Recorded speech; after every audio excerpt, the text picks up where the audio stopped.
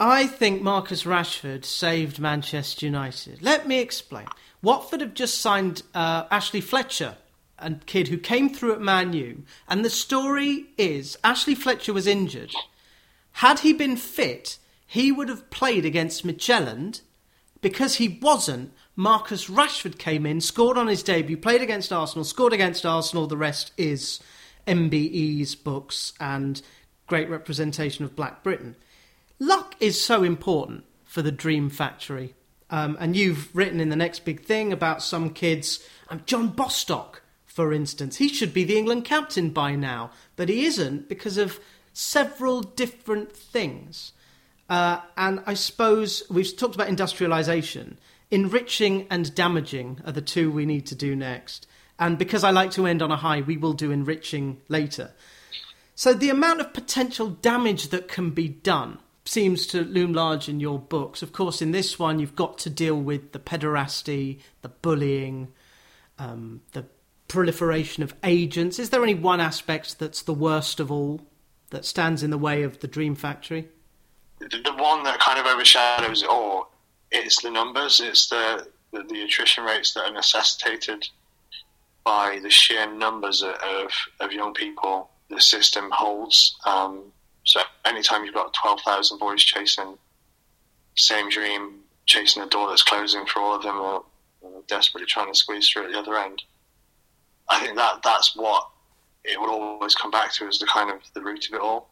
It ties into the industrialisation of it and the kind of the way the machine drags these players in, chooses up those it doesn't want and discards them. I think that is kind of the root of it. That is the most alarming thing, and that is the thing I think, unless that is addressed, there's always going to be these high attrition rates, and there's always going to be the knock-on effects of that, the struggles and the gap in the effectiveness of the aftercare they receive. It doesn't seem to be something that is on the agenda, especially. So it's going to perpetuate for as long as it's allowed to, as long as this arms race for talent, as I mentioned in the book, it's kind of a self-perpetuating thing. These clubs are all vying for the best prospects, while they might all agree that signing players from the under-9s level is too young, and clubs on the continent are moving away from that sort of model, and clubs in this country too, the likes of Brentford and Huddersfield, aren't taking players on as young as they used to, a step away from the modern academy system. Couldn't Brentford not have an academy? If they're a Premier League side, there is a Brentford B team, which is the development squad, but can they get away with not having an academy if they're Premier League? Yes, it's entirely their choice. They don't have to participate in the EPPP Elite Player Performance Plan guidelines. That's what they stepped away from to do their own thing. They felt that not only was it a money pit, but they will claim that their model of having a B team, which sees them recruiting only players of age 16 and up, only in small numbers, and only those who they believe have a genuine chance of making it in their first team. What they then do then is they will claim they no longer participate in this this industrialisation of youth development, this mass market of young players who are sucked in and discarded by the system. They're stepping away from that. I remember saving themselves. I remember being on a train in West London, and there was a kid who may have just come back from seeing Brentford, and it turns out he was like an under-15s player, and I got into conversation with the mum about, well, what's because Brentford don't have an academy? And he said, well, she said, I think it's a good, from memory, it's good for him to do this, but ultimately he is going to go into university and have football just as a hobby. I know a guy called James Cragen. I don't know him, but James is a pro footballer, came through Preston, went to Edinburgh University, played for the side, and then when he wants to, he can go into business, or if he gets injured, he can stop playing football for a bit. Certainly, are you seeing more? I'm going to name Will Donkin here. That story is lovely because you mentioned him in passing, and I looked him up. This is the Chinese Taipei International, Will Donkin. Yeah, Eton educated. Unreal. It's like Lord Kinnaird. He's played for Chelsea and Palace and Barnet in the youth ranks. I think he's at a Maltese club. Yeah, no, he's interesting. He was at Crystal Palace when I spent the day there, and as you said, I mentioned him in passing just to illustrate the diversity at Palace, because being in that South London hotbed where they're right in the heart of. You had, as I mentioned, you had Ryan Innes, a player who came from nearby, from a very difficult neighbourhood, had a very, very difficult upbringing, had brushes with the law, had kind of in many ways been forced to grow up too young and having to take on a lead role in the care of his younger siblings. So he was sat just a few yards across from Will Donkin, who by all accounts had a much more privileged upbringing, being, as I said, he's an educated Chinese Taipei international. And it was just, it does to illustrate the point that the academy manager Gary Istat was making, that he had had to learn how to deal with people from different backgrounds, and how that was becoming an increasing part of his role as academy manager, particularly the manager of an academy in such an area rich in diversity as South London. Yeah, it is a proper hotbed, and Mike Calvin does start at the Afewi Centre with Stedman Scott, where Nathaniel Klein came through once upon a time. And then you go up to Middlesbrough, because of the hotbed up in North Yorkshire. But at the elite level, reading Fergie's fledglings, it's not just good enough to be the best on your street. You've got to be the best in the area, in the whole catchment area. And then you're flung in with players from around the world.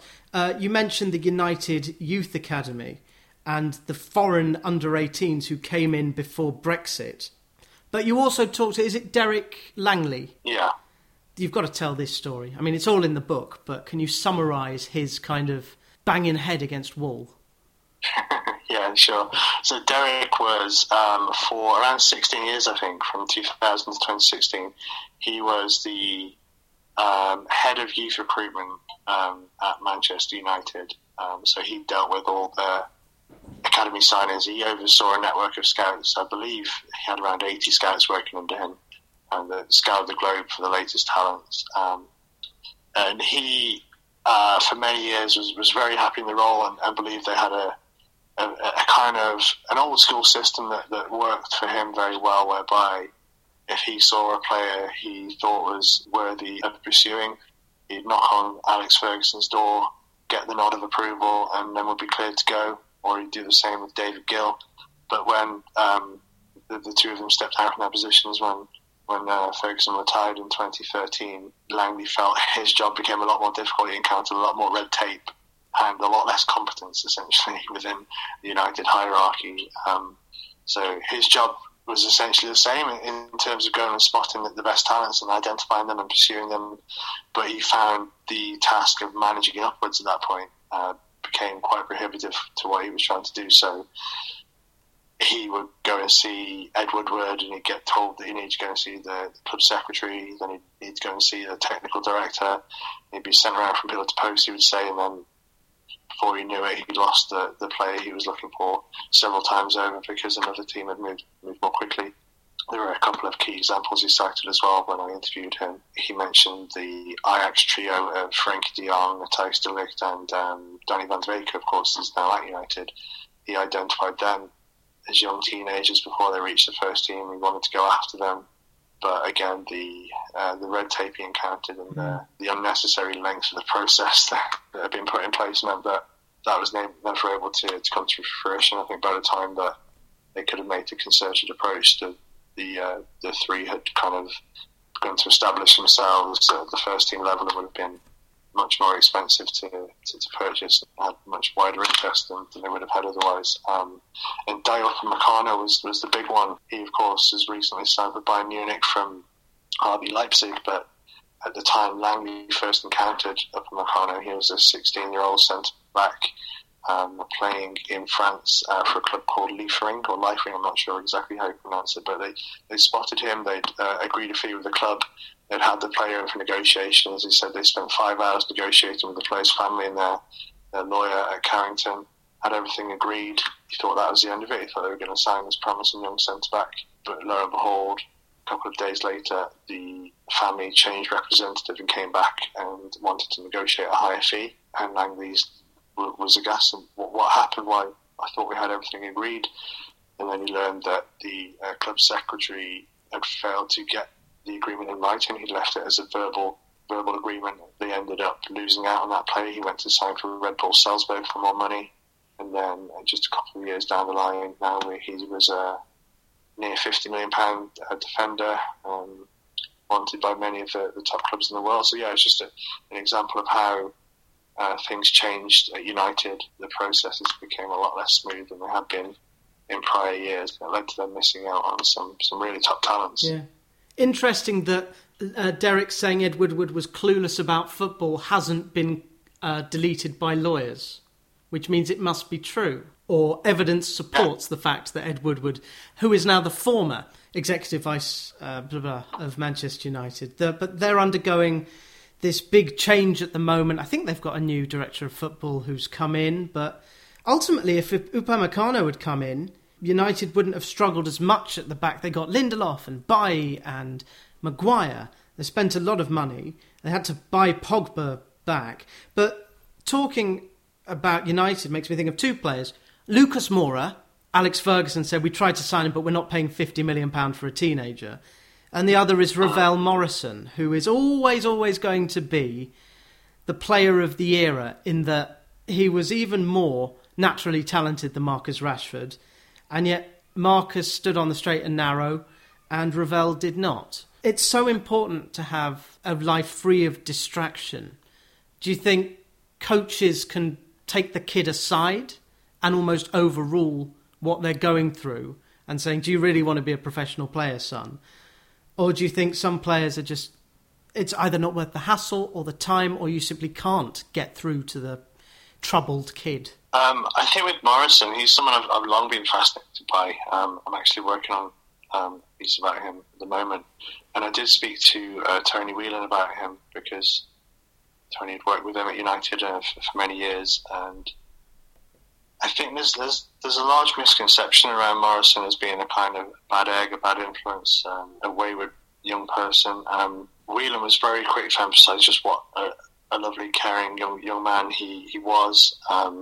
But he felt that the club did everything they could to get him, as you said, on a kind of straight and narrow path. But I think the circumstances of his life were always playing against that. He came from a very difficult upbringing. I think there were things like learning difficulties involved as well, whereby the absorption of information was perhaps more difficult for him than it is for others. So while he did have all the natural talent in the world, I've spoken with a lot of people who've worked with Ravel. He's, as I said, someone I'm deeply fascinated by.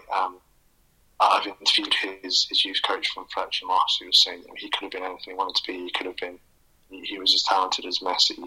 He had absolutely everything with the ball at his feet. But then I've spoken with coaches who've worked with him at first team level, people who worked with him when he went on loan to Birmingham, people at United. There was, I think, perhaps a bit of a disconnect there between what he was able to absorb and from a sort of tactical standpoint. Yeah, I mean, most reports of Ravel from people who've worked with him are glowing. I spoke with people who worked with him, several people who worked with him at Ostersund when he went to play in Scandinavia for 6 months, and they just glowed about what a really nice guy he is, nice caring person he is. He befriended the kitman there, who was a refugee from Sudan. He offered to fly him back to see his family. He bought him an iPad so that he could watch TV when they have the long coach journeys on the way. He bought shirts for his fans that he saw in the street. He saw a young fan in the street one day who had, I think the fan, shortly after Morrison had signed, had Morrison number 10 or whatever number he wore at Ostersund on the back of I think it's her shirt. But Morrison intended to have Ravel on the back of his shirt. So he corrected the shirt, essentially said, okay, let's go to the club shop together. I'm going to buy you a new one. We'll have the correct printing done on it. So just, the kind and gentle soul that he appears to be is really not often portrayed in the public sphere. He has obviously had his missteps, his scrapes of the law and whatnot, and he's had issues around timekeeping. But I think it's just a really sad story of a boy who came from a really difficult background, an underprivileged upbringing, and I think this is again something a lot of people who've worked with him have said to me. Rather than looking at him as being this great talent that has gone to waste, he's actually, to some degree, a success story because he's able to have a career in the game. Mm-hmm. I was about to say, he's just been to West Ham. You're aware he's training with Derby, so if he plays under Wayne Rooney or whatever's going on at that club, then he may well have played this week. He's got a great highlights reel, but ultimately he is going to be the one fascinating figure. Where will this piece be published? It's going to be with Optus Sport. They're the Australian rights holders for the Premier League. They've commissioned me to look into Morrison a bit because I've spoken to dozens of people who work with him. And I think his case goes back to that point of being, as a coach, having to be malleable and being sensitive to people's backgrounds. Just like Gary at Crystal Palace explained to me for the book, you've got to kind of this sort of sergeant major one-size-fits-all approach. I don't think is quite fit for purpose anymore. And Morrison, I guess, would be a case in point. You've got to try and innovate and adapt, even if ultimately there might be the odd case or two where you might be on a hiding to nothing in the end. But it's all part of that learning curve and being, as I said, being adaptable and sensitive to the different situations of the young people you encounter. Lilleshall would have turned 40 years old next year. Lilleshall was where young English talent went in the 80s and 90s. Michael Owen, Emil Heskey, Gascoigne would have been there. Joe Cole, famously you write about. That then morphed into the Elite Player Performance Plan with the academies. And you say that there are two aspects of EP3 that people didn't like. Cost a lot of money, which is not good when you're running fine margins football club. And then the tribunal aspect. If you're a young player who has come through an academy, there are various sell-on clauses that get involved. And it just seems like asset management. Do young players know that they're being treated as assets rather than human beings? That's a good question. Perhaps not, I guess, but some might be surprised to learn just how clinically they're being spoken of in boardrooms and things when it comes to hierarchies at clubs looking at the sustainability of their academies and looking at the need to sell players to justify their academy operation. Triple P, the Elite Player Performance Plan that came in 2012, to update the old Charter of Equality that Howard Wilkinson drew up in the late 90s, which was essentially the blueprint for the modern academy system. What it did, it assigned a fixed compensation system, so every player signed to an academy from the age of under 9s right through to until they reach professional level has a fixed price tag. So the aim of that is to negate the need for tribunals and long drawn-out disputes over transfer fees for young footballers, and to not have players caught in limbo between clubs who can't agree a fee. But at the same time, a lot of the smaller clubs feel that this valuation system undervalues their best talent and leaves them liable to being cherry-picked by the bigger clubs who'll just come along and want to stockpile all the best talent. So that's kind of where the wrangling and the dispute comes from at that end. Yeah, and I remember there was Taiwo and Woods, two guys from Leeds that went to Chelsea. That's the kind of thing that the tribunal was supposed to bring to an end, those disputes. And then you had the Solanke deal when he went from Chelsea to Liverpool. Liverpool had to pay £3 million.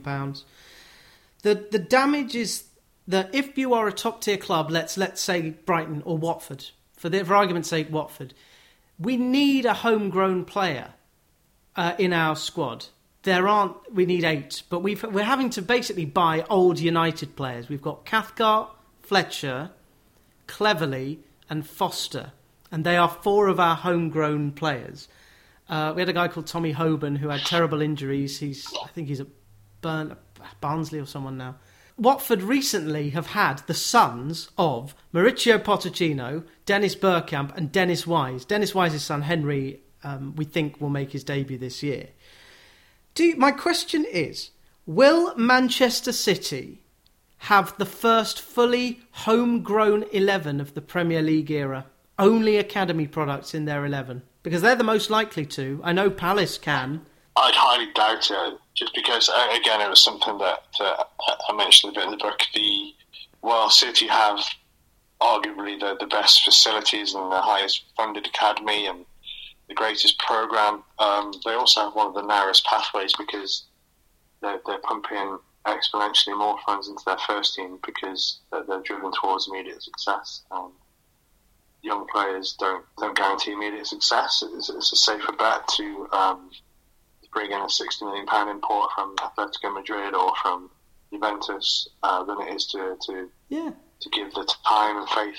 How annoyed must Eric Garcia be? You're at Man City, you're getting around the first team squad. Ruben Dias comes in, wins Footballer of the Year. No wonder you'd sod off back to Spain. So not even the imports can get played. So that whole City, City aren't the only example, but they are the kind of most obvious one. But that drive towards immediate success and a high level of investment in the first team then becomes a competing interest to the academy.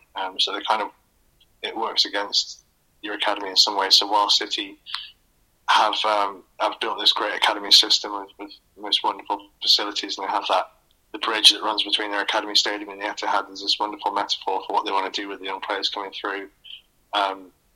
The desire for the first team to have immediate success is kind of directly competing against their need to bring through young players and justify their whole academy programme.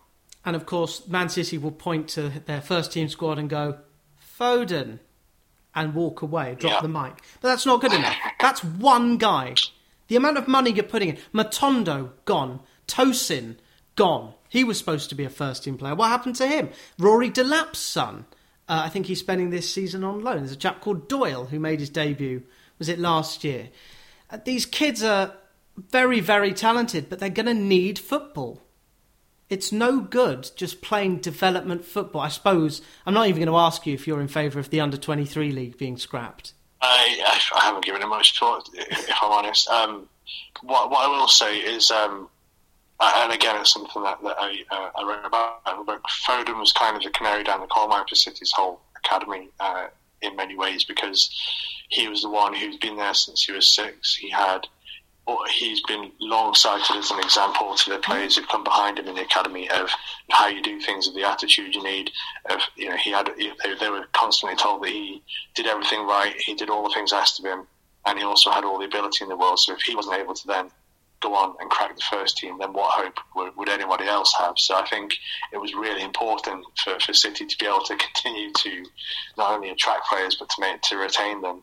To be able to point to Foden, as you say, as the example of the player who's made it through, even though ideally there will be more than just the one. But yeah, it's interesting as well. You mentioned John Bostock earlier. When I spoke to John after my first book, we were just chatting about Chelsea's academy, because at the time it was before Lampard came in, it was before their transfer ban. So they had this great, hugely productive academy winning the Youth Cup every year, but none of the players were getting through to the first team. And Bostock looked at it from an interesting perspective, and I found it especially interesting as somebody who'd been there and taken a different path. He was a Palace fan as a young boy, but he chose the clubs that had a pathway for him, making his debut at 15 and then going to Spurs and playing there and becoming their youngest ever player at 16. And he said that he's not especially critical of the Chelsea approach, or what would now be, I guess, the City approach, because while you might not get a career at City or at Chelsea, few clubs go as far towards guaranteeing a career in the game. Few clubs provide the footballing education that City and Chelsea do. So it was interesting to me to learn that a young player might look at it from that perspective and think, okay, yeah, the pathway is frightfully narrow here, but the footballing education I'm going to get is going to stand me in really good stead, and I might have a better chance of a sustained career in the game if I go to Chelsea or a City versus others. Yeah, I look at it as a workplace. If you're going in every day, training as Raheem Sterling has been with De Bruyne, Silva, Aguero. If you're Rashford, you're training with Pogba, Martial, Mata. If you're Saka at Arsenal, you are training with some good players. Mesut Ozil, for instance. You're learning so much there, but the difficulty is to put that into practice at elite level where it matters. Under 23 doesn't matter. My argument is the Youth Cup does.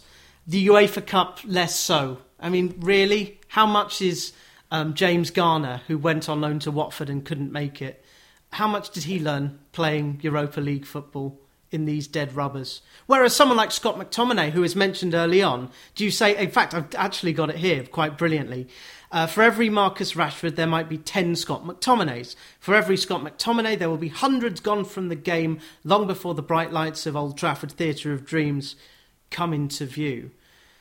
So they're there, but it's just about the pathway and keeping them on track for things, and also the importance of just good coaches. And I'm not surprised you go long on what Alex Inglethorpe and Tim Jenkins have been doing at Liverpool. Did Liverpool impress you the most in terms of what the coaches are doing? They certainly seem to be one of the leaders in what seems to be a movement towards this individual-focused approach that a lot of clubs have since adopted. I spoke with Michael Beale and the people you mentioned there as well, and Neil Critchley, focusing very sort of specifically on Trent Alexander-Arnold's development and using his transition from midfield to right back and as an example of how keenly they focus on the needs of each individual. And yeah, it was really interesting to learn how that works for them on a day-to-day basis and why they view that as being the way to develop players. And then to go to a Colchester and find out that they have an almost identical philosophy and to learn about how they implement it. And also to think about, in the very same chapter, to juxtapose Alexander-Arnold's development with that of Marcus Rashford, who 20 miles away at Carrington was going through a very, very similar thing at a similar age, developing from a winger or a number 10 into a striker, which was a position in which he made his debut for United and thrived early on. So, yeah, it was interesting to think about, to learn about Liverpool's approach. I don't know whether it will be considered influential. I don't know how much direct influence they had on other clubs adopting a similar philosophy, but they were certainly at the vanguard of that approach, and still seem to be. Well, and of course they've got the money, and they have that charismatic manager who I'm sure Alex Inglethorpe can knock on his door. And I'm not going to do a Jurgen, but wow. And they will talk to Jurgen, and Jurgen will say, yeah. Bring some of the kids over to train with us. But at the same time, they're doing what Chelsea and Man City are doing. They're making money from academy products. Grujic, Wilson, and a couple more. They're trying to sell squad players and less than squad players, like under 23 players, because it's asset management. They're also trying to deal with Henderson's contract. But yes, the Liverpool situation is fascinating. They're obviously reaping the rewards of doing well in Europe for the last 5-6 years, which helps. One thing that is sad is the fall of traditional scouting that Mike Calvin so brilliantly chronicled in The Nowhere Men. And it does seem that we have, at the elite level, entered a new era of data management and data science, rather than the old nous of a scout. Do you feel sad, having spoken to some of these guys? It was sad to learn how they feel about it, certainly. So they definitely feel kind of elbowed out of the game to an extent, and I think scouts, more so even than the young players who were in the system in their masses, scouts seem to be the most disposable people within the academy world. Most of them on full-time contracts. They work part-time, they work informally, they work on a kind of week-to-week, game-to-game basis, and it seems their expertise is increasingly undervalued, or at least that's how they feel from the ones I spoke with.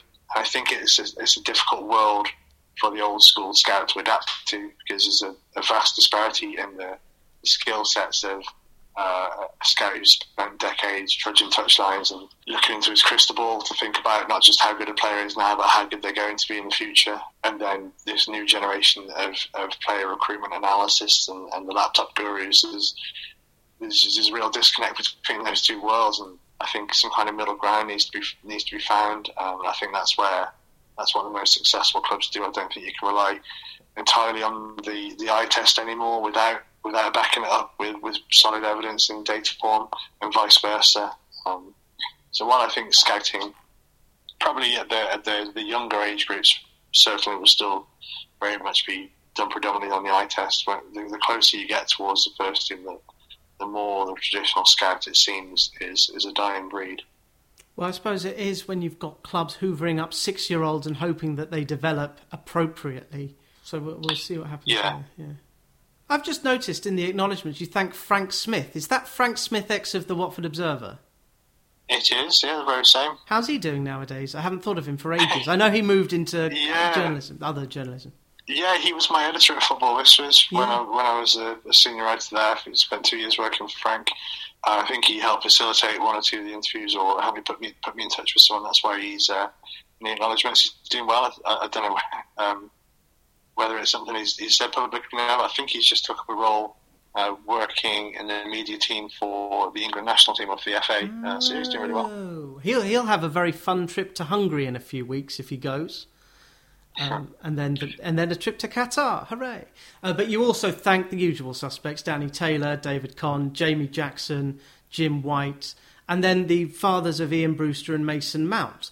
So, given that you talked to Tony Mount, did you send him a supportive message just after the final the other week? I messaged Tony after the Champions League, but I figured that I think probably everyone in his contacts book and more would be messaging him after the Euros. But I was in contact with him just the other week when he was on his holiday. But yeah, he was someone who I interviewed for the book. I've interviewed a couple of times, and I thought it was really, really important to get a perspective of not only a parent, but of the parent of a boy who was highly sought after throughout his time in the academy system, and to understand the pressures and the influences that can pull at a parent of a talented young player.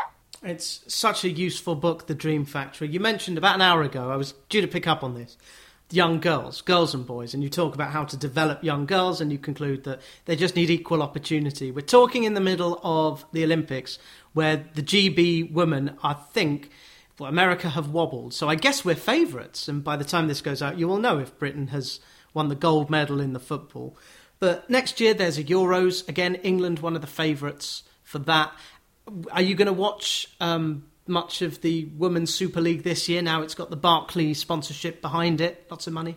I'll try to. I watch a wide variety of sports. So football in general isn't one I watch a huge amount of. But yeah, I'll give it as much attention as any other league at the moment. Because there are some kids coming through there. Georgia Stanway, Jess Carter, are just they're going to get the rewards of people paying more attention to football in a way that Alex Scott could not, and Kelly Smith before that. They couldn't get rich because of it. Yeah, it's long overdue, this level of investment and interest in the game. It's great to see. One thing that is also overdue is a correct support system for kids released at 14 and 15, because I didn't realise, well, it's obvious in the name, the PFA is not the kids' PFA, it's the professional organisation. So you have to sign pro terms in order to get the Professional Footballers Association to pay attention to you.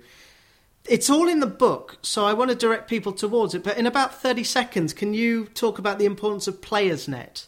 Yeah, so it's basically an independent advice service for the parents or players themselves who have any kind of dispute or want any kind of advice on how to act if they've encountered something that displeases them within the game, if they feel mistreated anyway, if they feel a club isn't acting in their best interest, if they're unsure about contracts. So it's really important to have services like PlayersNet. And again, I spoke to Pete Lowe from PlayersNet, and he's another person who has tried to work with the game on some level to address some of the issues around welfare and aftercare. And again, has faced a lot of resistance. It's stupid. Again, I was talking with someone yesterday about the kind of records that go on the radio. Just, you've got to move the needle. You have to just keep pushing Jess Phillips in government with the domestic abuse bill. Just push against a door. Keep push the Daily Mail with the dementia nonsense. Things will change. It'll take a long, long time. At the moment, the big issues are racism and mental health. But other issues will still be there. We're human beings. That's what Mike Calvin's entire body of work is about. These are human beings, not avatars. And even though some of these young players may end up as avatars in FIFA, in real life, if you cut them, they bleed. Who's your favourite footballer that you wrote about or spoke to in The Dream Factory? Marcus Rashford. Correct answer. For obvious reasons, yeah. Do you remember that 4-day period where he scored 4 goals? Yes, absolutely, vividly, yeah. And I was really pleased to be able to speak with Franz, part of my pronunciation, his last name, Franz Hoek, the Dutch coach who was an assistant to Louis van Gaal in that era, so he was able to kind of paint a really vivid picture of what it was like to be in the United changing room for the Michelin game, and how Marcus was prepared for that, and how he kind of took on the mantle. As you said, there were injuries that led to his unlikely and unexpected debut in that game. It was great to see a young player thrown into the fire and to really sort of thrive away. Play with fire, get burned, or become the fire yourself. And because the book The Dream Factory is all about collaboration and taking a village, I just wanted to embarrass the hell out of you and to read back to you what you've written about your wonderful, encouraging and ever-understanding partner, Sophie, whose support is the foundation upon which not only this book, but my entire career is built. You've written your own wedding toast here. For enabling me to find the space in our lives as parents to see through this project, for reigniting my belief in it whenever it threatened to fade, for everything. And also thanks to our boy Dylan. Thank you for taking naps just long enough to allow me to squeeze out an extra paragraph or two. I mean, your lad is going to enjoy these books. At some point, he's going to twig that his dad has written some books that are in the bookshops. Yeah, I hope so. He's very nonplussed at the moment. It's not. He prefers a book about Peppa Pig or Hey Dougie. You mentioned Hey Dougie, yeah. Which club is the closest to you? Which club would you take him to in order to watch football? Worcester City? So yeah, we have Worcester City. I think of the kind of major clubs, it would be Aston Villa. Would be the closest, I think. Aston Villa, then the Wolves and West Brom. That's Aston Villa FA Youth Cup holders. There you go. Yeah, very, very true. You've chosen one. Louis Barry. He's going to be the next one, but let's not jinx it. So I hear. Yeah, and they've got a few very good young players there. And they've got the perfect manager, and that's all you need. And they've got an owner whose team has just won. The Milwaukee team have just won the NBA Super League. What's it called? World Series, not World Series. What is it called? The NBA title. It's just a title. The NBA title. Yeah, the NBA. So they're going great guns. Last thing to say is that Lee Carsley has just been appointed the under-21 coach for England, with Ashley Cole as an assistant. Did you run into Lee Carsley when you were up at City? Was he the coach? No, I think he'd gone by then. He was already with England. I think I did try to speak to Lee for something, but it wasn't available. Yeah, no, he was already with England by the time I visited City, I think. And England under-21s. We've got our best under-21s ever, including the likes of Louis Barry, and maybe some of the kids that you've bumped into in the course of writing your book, The Dream Factory, which is out on Polaris now, inside the make-or-break world of football's academies.